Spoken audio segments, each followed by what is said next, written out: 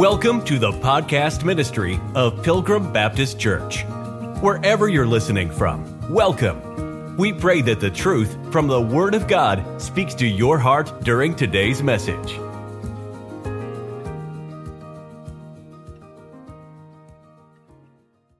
Ye see how large a letter I have written unto you with mine own hand? As many as desire to make a fair show in the flesh, they constrain you to be circumcised, only lest they should suffer persecution for the cross of Christ. For neither they themselves who are circumcised keep the law, but desire to have you circumcised, that they may glory in your flesh.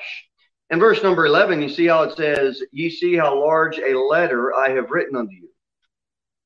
Some commentators refer to this, and some say that, well, it was large letters because Paul had vision trouble, and so he wrote in, large majuscule uncial writing, and that was large block text lettering, and because of his eye trouble. And I'm not so sure I agree so much with that. I think that legalism is so deceptive, and I think that this letter that he has written to them is so large in nature that it could cause such life-altering consequences. Salvation by circumcision, wait. Salvation by works, wait. I accepted Christ, but wait, I have to go back to keeping law to really make me right. Wait. This is so life-altering. And a flesh-based religious system that's what it is. It's corrupt because the flesh brings corruption.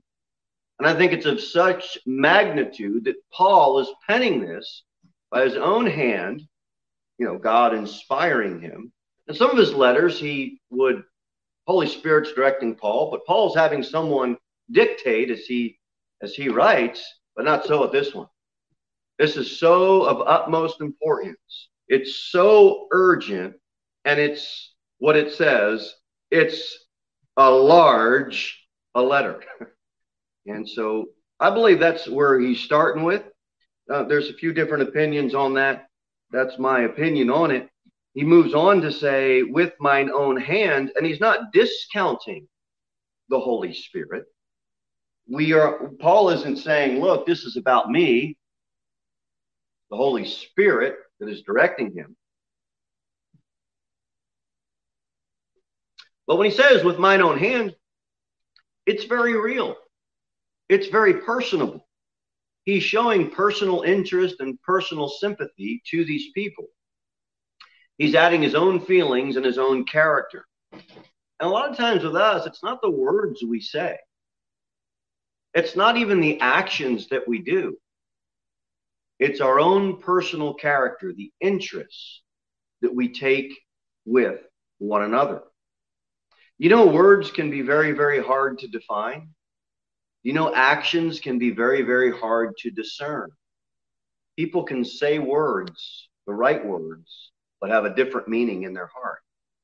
People can do actions, but they can have a different motive or a meaning in their heart. And I believe Paul, throughout this whole letter, as he starts to close out, he has shown utmost personal interest in these people. And I believe that's something that we can learn from Paul. We need to show some interest in each other. It's the personal touch. It's authentic. It's real. It's called character. And it's beautifully put at work in Paul's life. And science can't measure it. Isn't it amazing that all the people that said trust the science found out that the scientist that we were supposed to trust was corrupt? Isn't that just totally ironic? Oh, this couldn't have been made in a lab. This couldn't have. You have to trust the science. Trust the science. He's given us all this trust the science, and the scientists have been lying to us the whole time. You can say words. You can do actions. But when your personal integrity and personal character is revealed that you didn't have our best motives at heart, that stinks. That's not Paul. And that shouldn't be us. We should have the right motive behind what we say and what we do. How do we have a church that's united? Well, we need to love God. Well, everybody says that. We need to love the Word. Almost everybody says that. I guess they could define it different, but How about loving each other? How about taking a special interest in each other? All different backgrounds, all different interests outside of Christ. But how does a church have unity? We take a special interest in each other. Take someone out to lunch. Take someone out to dinner. Take someone out to the square and do some public ministry with them for 20 minutes or 30 minutes or 40 minutes. Hey, you want to go knock some doors? Hey, do you want to go to the fair and give out some tracts? Hey, do you want to go to the park and just meet up for, what is all that? It's unity. It's taking personal interest in each other. You see how large a letter I have written unto you with mine own hand. And I'll tell you, the power of the gospel, here's what the gospel is not. It's not how to win an argument. It's not get somebody to check off all the boxes of the propositions or the offers that you make them, or interrogating them with our questioning. It's not the gospel. The gospel is Christ. Christ came down and he showed a personal interest in people, in the human race, in those that were created by him. He came down and had an interest. Yes, his first desire was to glorify the Father and to please the Father. But he took a special interest, God did, in us. And praise the Lord that we have the word of truth. Praise the Lord that we can open up a Bible, read it, believe it. We have everything that we need for life and godliness right in it. And we can get all our questions answered. You have a question about life? You can find it in the Bible. You can find a principle of it in the Bible. But it is so much more than just a book. God was manifest in the flesh, and he came in. Praise his holy name. He called you and I out of darkness and into his marvelous light. And Christ is the gospel. The gospel is the person of the Lord Jesus Christ.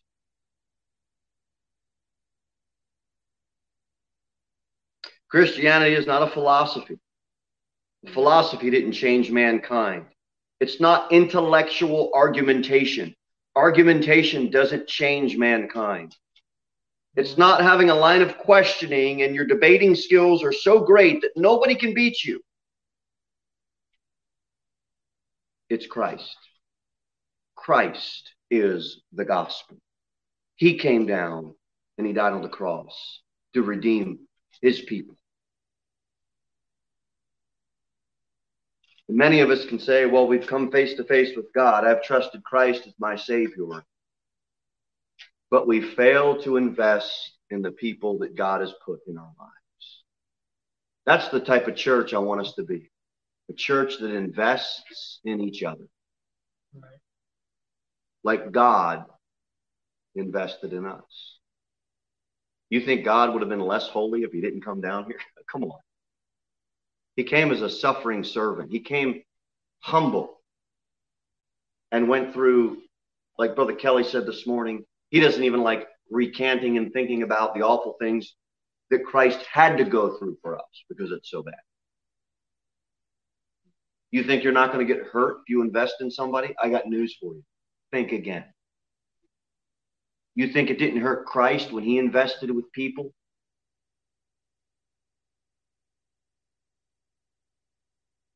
He had 12 that followed him.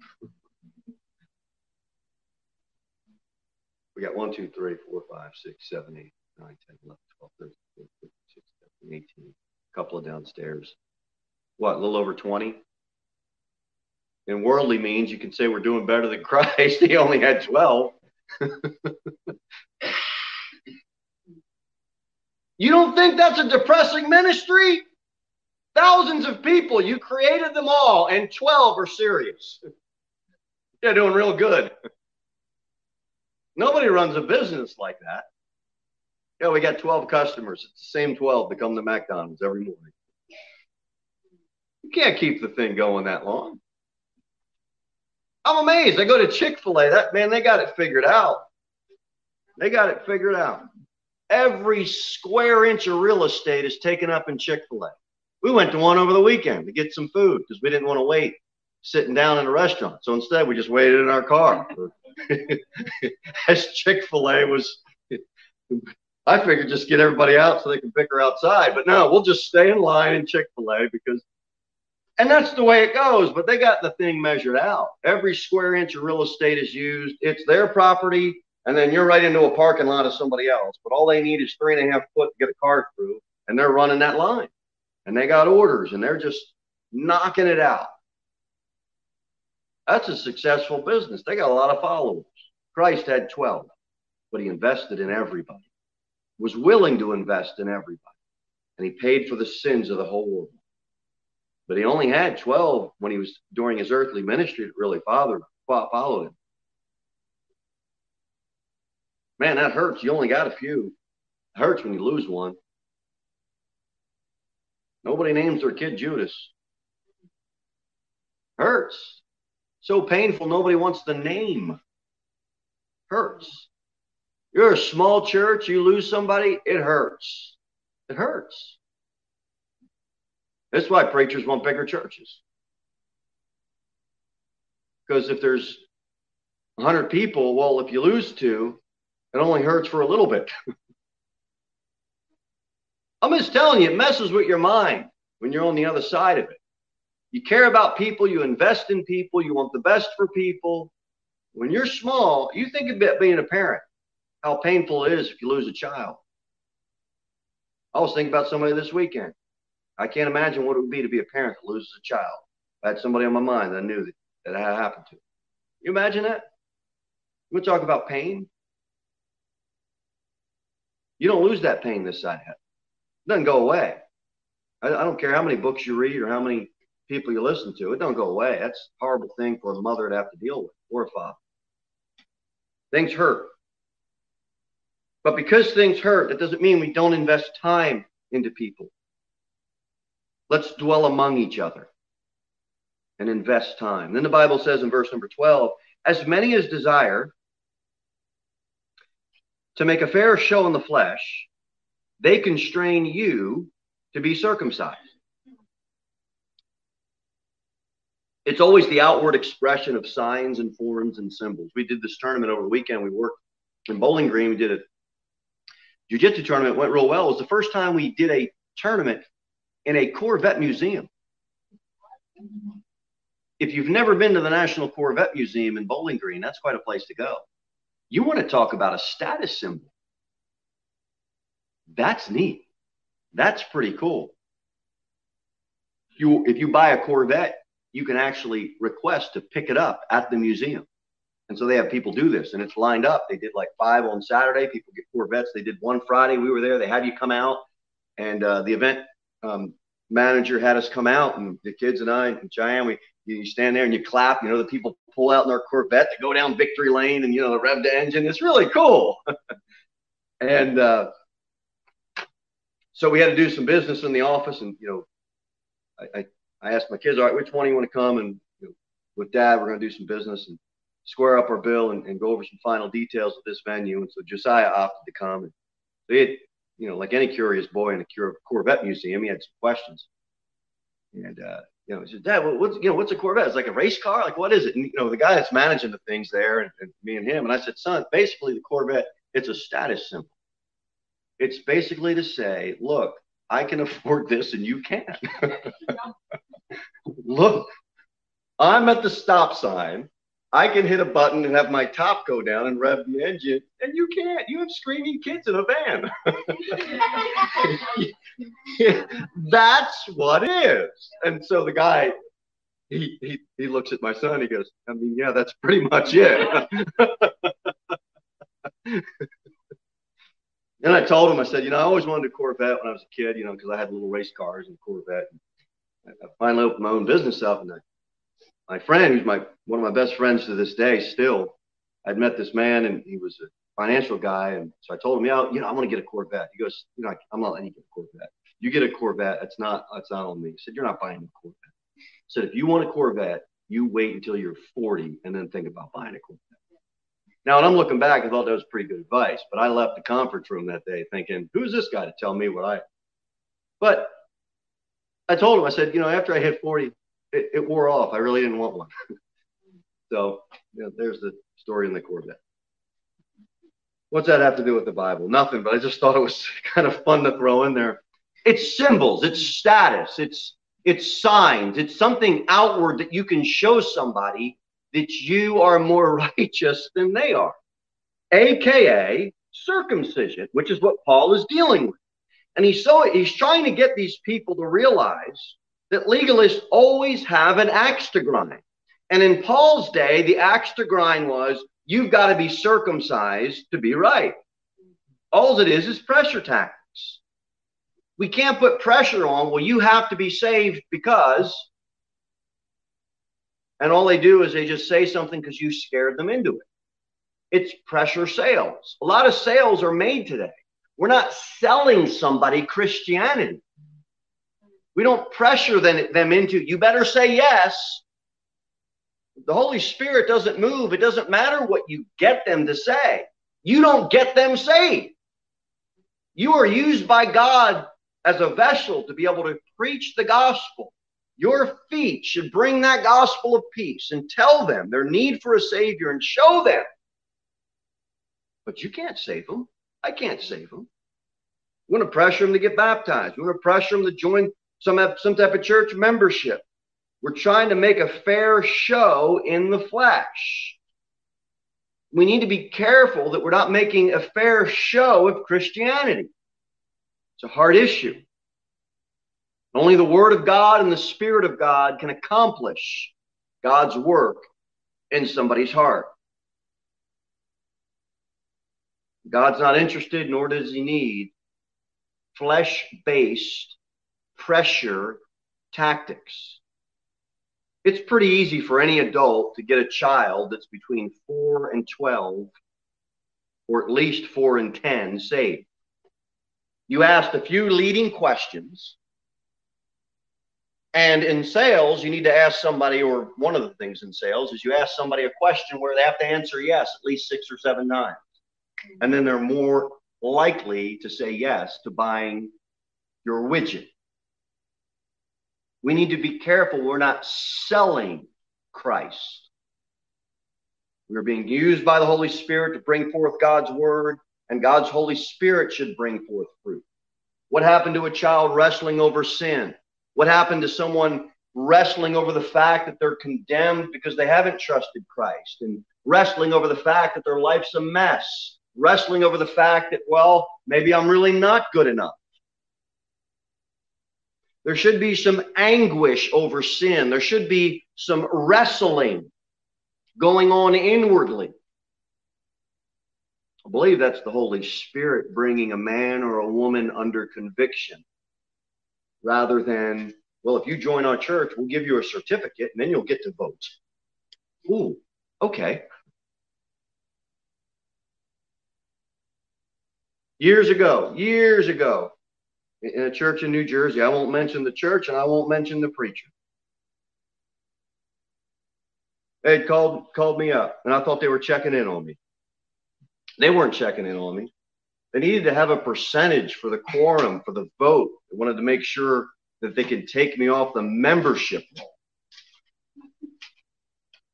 Because in order to get things done, you need a certain percentage of the voting members to be in attendance so that you can vote whether or not we're going to put a drum set on the stage or whatever the issue is. Now, do you think that that is somebody investing in someone else's life? It would have gone over. I got another phone call from somebody that didn't see in church for 2 years. He calls me up. I thought he was going to invite me. Come on over for lunch. Let's go grab a bite to eat. Let's catch up. No. He wanted to sell me on a multi-level marketing program. I said, brother, I haven't talked to you in 2 years, and this is what you want to talk about? How about how's the wife doing? How about how's the kids doing? How about you want to get together for a Bible study? I said, I make enough money. I don't want your MLM deal. Maybe don't handle it the way I handle it and just telling you in the flesh how I handle it. Isaiah 55:11 says, so shall my word be that goeth forth out of my mouth. It shall not return unto me void, but it shall accomplish that which I please, and it shall prosper in the thing whereto I sent it. All you can do is bring forth the word of God. It's all you can do. And the desire to see a loved one, a family member, or a close friend be saved is so powerful. I know I've experienced this, but I can't get them saved.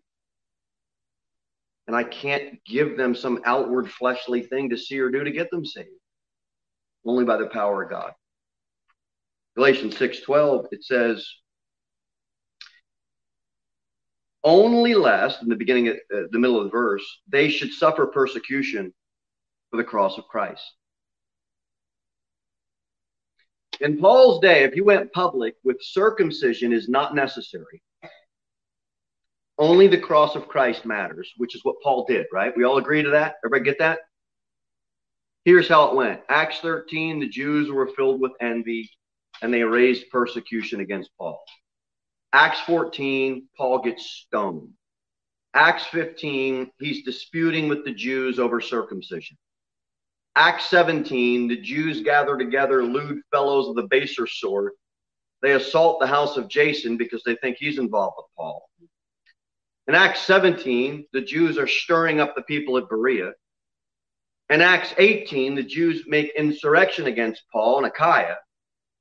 In Acts 19, there's Paul again in the synagogue disputing with the Jews. Then he ends up at the school of Tyrannus, right? Acts 20, the Jews are now looking for him in Greece. Acts 21, the Jews grab a hold of him, and it just goes on. Throughout the rest of the book of Acts, they end up beating him. They end up bounding him with chains. He's brought before their council. He's imprisoned. And by Acts 26, you know what he doesn't stop doing? Preaching the gospel of Christ. And King Agrippa is almost persuaded, amen. Except that's one of the most saddest passages in the entire Bible, because nobody is almost saved. And it doesn't matter if they give you some heart-wrenching, touching, emotional story about the good Lord and I, and if they haven't trusted Christ, they may almost be persuaded, but lost. Have you been in prison? Do you need to dispute with rabbis at the synagogue every day? Have you been bound in chains? Have you been brought before the council? Then why is it so difficult for us as a people to preach Jesus Christ and him crucified? Paul goes through all of that, and he never changes his message one time. And he's preaching the daylights out to King Agrippa. And he almost gets saved. Oh, to be a Paul. Oh, to be used like Paul will be used. Yeah, that'll preach, preacher. But as soon as we hit one little spark of persecution, there we go back into our little rabbit hole and hide our heads because we're afraid. We can't be afraid. And every rite, every sacrament, every do-gooder list, from circumcision to baptism and everything in between, is absolutely worthless compared to the cross of Christ. Right. Yeah. It's nothing. And all men, it doesn't matter your rituals, it doesn't matter your sacrifices. The Christ will announce to you and to the whole world that it's nothing. You must come to God on God's terms and accept the free gift that he has offered you by faith, and then God will save you by his grace. And it's the cross of Christ alone that is a paid in full redemption price. The only thing that can free you and I from the curse of the law, not trying to keep the law, because we've all failed. Galatians chapter 6, verse number 13. The Bible says, "For neither they themselves who are circumcised keep the law." Isn't it pretty easy to point out the inconsistencies in hypocrites? I really think nationally that was the big problem with this Fauci flu. I really do. Because there were so many inconsistent holes in their argumentation, its trust is completely lost. And now people don't trust what the leaders are saying. Deception hurts. And when you get deceived once, all of a sudden you feel like, well, I'm not going to trust anybody because everybody's like that. Everybody's not like Fauci. Everybody's not like, keep picking on Fauci because he's in the news, but you could go on down the line with a preacher that did something deceptive, with a friend, with a spouse, in some way, we have all done something deceptive in our life. And when that happens, the person that we deceived, there's that wall that goes up. Well, who wouldn't put up a wall? Who wouldn't trust them the next time? And so you give them another chance. Then they do it again. And so now another wall goes up. Well, wait a minute. He or she did this once. Now he or she did this twice. I'm telling you, deception hurts. And hypocrisy hurts big time. And Paul knows this. And so he's trying to get these Galatians to see these hypocritical inconsistencies in their game. And then once they get it, once they see that, then, okay, now the light's on. The light bulb's on full time. I'm not going to be deceived by these guys anymore. But that doesn't mean because somebody deceived you or because somebody deceived me that we just shut everybody out. Now everybody's a deceiver. Now everybody's a hypocrite. Well, I mean, you could say that's true for all of us.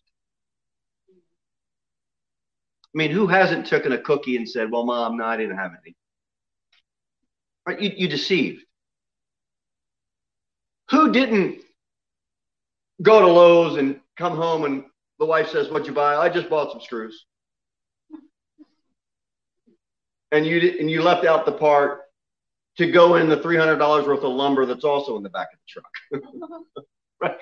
Now, to some level, we've all done something like that. That doesn't mean the marriage ends.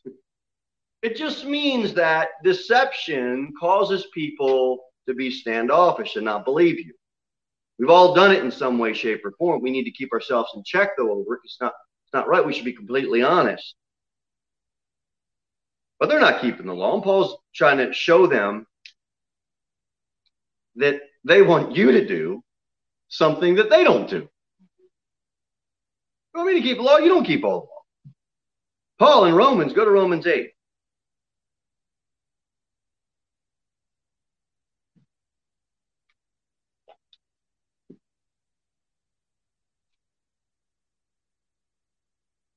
Paul says in Romans chapter 8, verse number 3, for what the law could not do, in that it was weak through the flesh, God sending his own son in the likeness of sinful flesh, and for sin, condemns sin in the flesh. Paul says it. Law can't do it for you. Go back to Matthew 23. Matthew 23. Jesus just lets them have it in this whole chapter, scribes and the Pharisees, this woe chapter. And in verse number 23, he says, woe unto you, scribes and Pharisees, hypocrites! For ye pay tithe of mint and anise and cumin, and have omitted the weightier matters of the law, judgment, mercy, and faith. These ought ye to have done, and not to leave the other undone. Jesus points it out to them. and says, you fellas aren't so hot. You keep this, this, and this, but you failed to keep the weightier matters. It should be obvious to anybody. Paul points it out. Jesus points it out. Get back to Acts 7, and Stephen points it out in Acts chapter 7. Toward the end of the chapter, in verse number 51. Watch what he says. Ye stiff-necked and uncircumcised in heart and ears, ye do always resist the Holy Ghost as your fathers did, so do ye. Which of the prophets have not your fathers persecuted? And they have slain them which showed before the coming of the just one, of whom ye have been now the betrayers and murderers, who have received the law by the disposition of angels, and watch it, and have not kept it. Well, what happened with that whole matter? Well, verse 54, when they heard these things, they were cut to the heart, and they gnashed on him with their teeth. But he, being full of the Holy Ghost, looked up steadfastly into heaven, and saw the glory of God, and Jesus standing on the right hand, and said, Behold, I see the heavens open, and the Son of Man standing on the right hand of God. Then they cried out with a loud voice, and stopped their ears, and ran upon him with one accord, and cast him out of the city, and stoned him. And the witness laid down their clothes at the young man's feet, whose name was Saul. And they stoned Stephen, calling upon God and saying, Lord Jesus, receive my spirit. And he kneeled down and cried with a loud voice, Lord, lay not this sin to their charge. When he had said this, he fell asleep. You ever get stoned? What's the problem?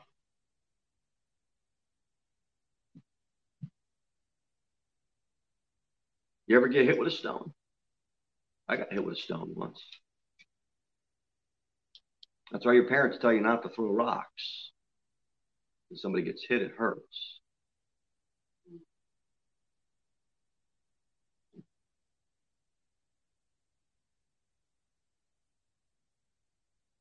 Persecution. Paul went through. Stephen went through. Our Lord Jesus Christ went through. It was all over. One thing. The cross of Christ.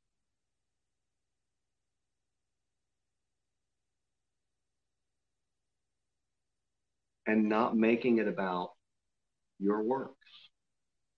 And people become unglued when they realize their works can't save them. Yeah. Don't be surprised if somebody comes unglued on you. Just take it. Eat it. The same way in sports, you're told to eat it. Someone passes the basketball to you, and you catch it in the gut, and you lose your wind. Eat it and go on. Galatians 6:13, the Bible says, For neither they themselves who are circumcised keep the law, but desire to have you circumcised, that they may glory in your flesh. They want you to be circumcised, not so that God becomes glorified, so that they can glory. And Paul does a great job. He beautifully argues that their whole motivation is wrong. The Jews want to look and say, you see, look at that Gentile who I got converted and who I got to get circumcised.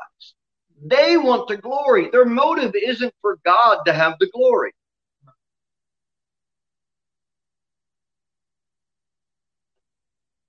And this movement today that acts like Jesus is in it, it's not. This Six Flags over Jesus mentality where we're going to bring 1 million people in and we're going to kind of hide Jesus under it, all of it is amusement. It's multi-million-dollar amusement. You're amusing people to death. They don't want the cross of Christ magnified.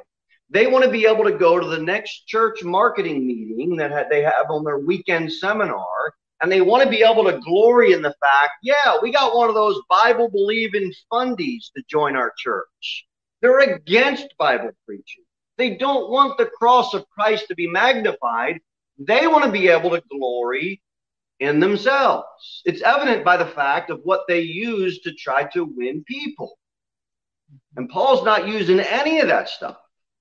He's not running a Six Flags Over Jesus amusement park where it's punch your ticket, come on in, ride the rides, go home, and live like the devil. He's not doing that. He's sticking to what is the gospel, and that's Jesus Christ and him crucified, died, and risen again. I'm not a negative Nelly. I'm a fun person. I like laughing. I like having a good time. But this message of you're so wonderful to God, you're so wonderful to God.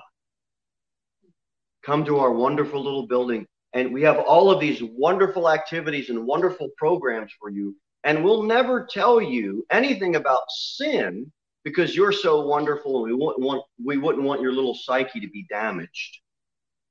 It's not the gospel. It's not. I don't want your little psyches to be damaged either. But I don't want to not tell you that, young ones, the problem that you have is before God, you're a sinner and you need a Savior. And Jesus Christ is that Savior. He'll make you happier than anything if you would only trust in him. Now, I can bring in balloons. I can bring in pretzels to clown. We can have a bounce house. We can have all of these types of things. But if I use that to hide the message is that you are a sinner in need of a Savior, that's a problem. If we go to a bounce house or we see pretzels to clown or he does some balloon sculpting, okay, fine. But we're not using it as a means to hide the message of the gospel. We were at the fair or something, the other month, and one of the clowns was doing a balloon sculpting. $3 for a little poodle that lasts 3 hours. The kids like it. I'm not saying I'm against fun. What I'm saying is I'm against using it as a way to avoid preaching the gospel of Jesus Christ. And finally, to close out, Paul hits their motive. In verses 11 through 13, their true purpose and their heart's desire of the legalists that are messing with the people of Galatia.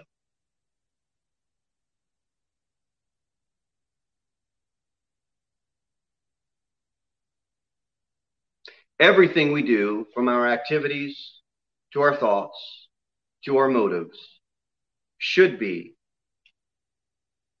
to glorify Christ. And that's what Paul is trying to get them to see. Signs, symbols, all of these outward works that you're going to try to add, don't. Just don't. Jesus Christ and what he did on the cross is completely sufficient. The legalists and their mindset and their motive, they want to try to show you through an outward work, sign, rite, ritual, or sacrament that the cross of Christ is not sufficient. Thank you for listening to the podcast ministry of Pilgrim Baptist Church. We look forward to seeing you in the next episode. In the meantime, you can sign up for our email newsletter at www.pilgrimbaptist.church.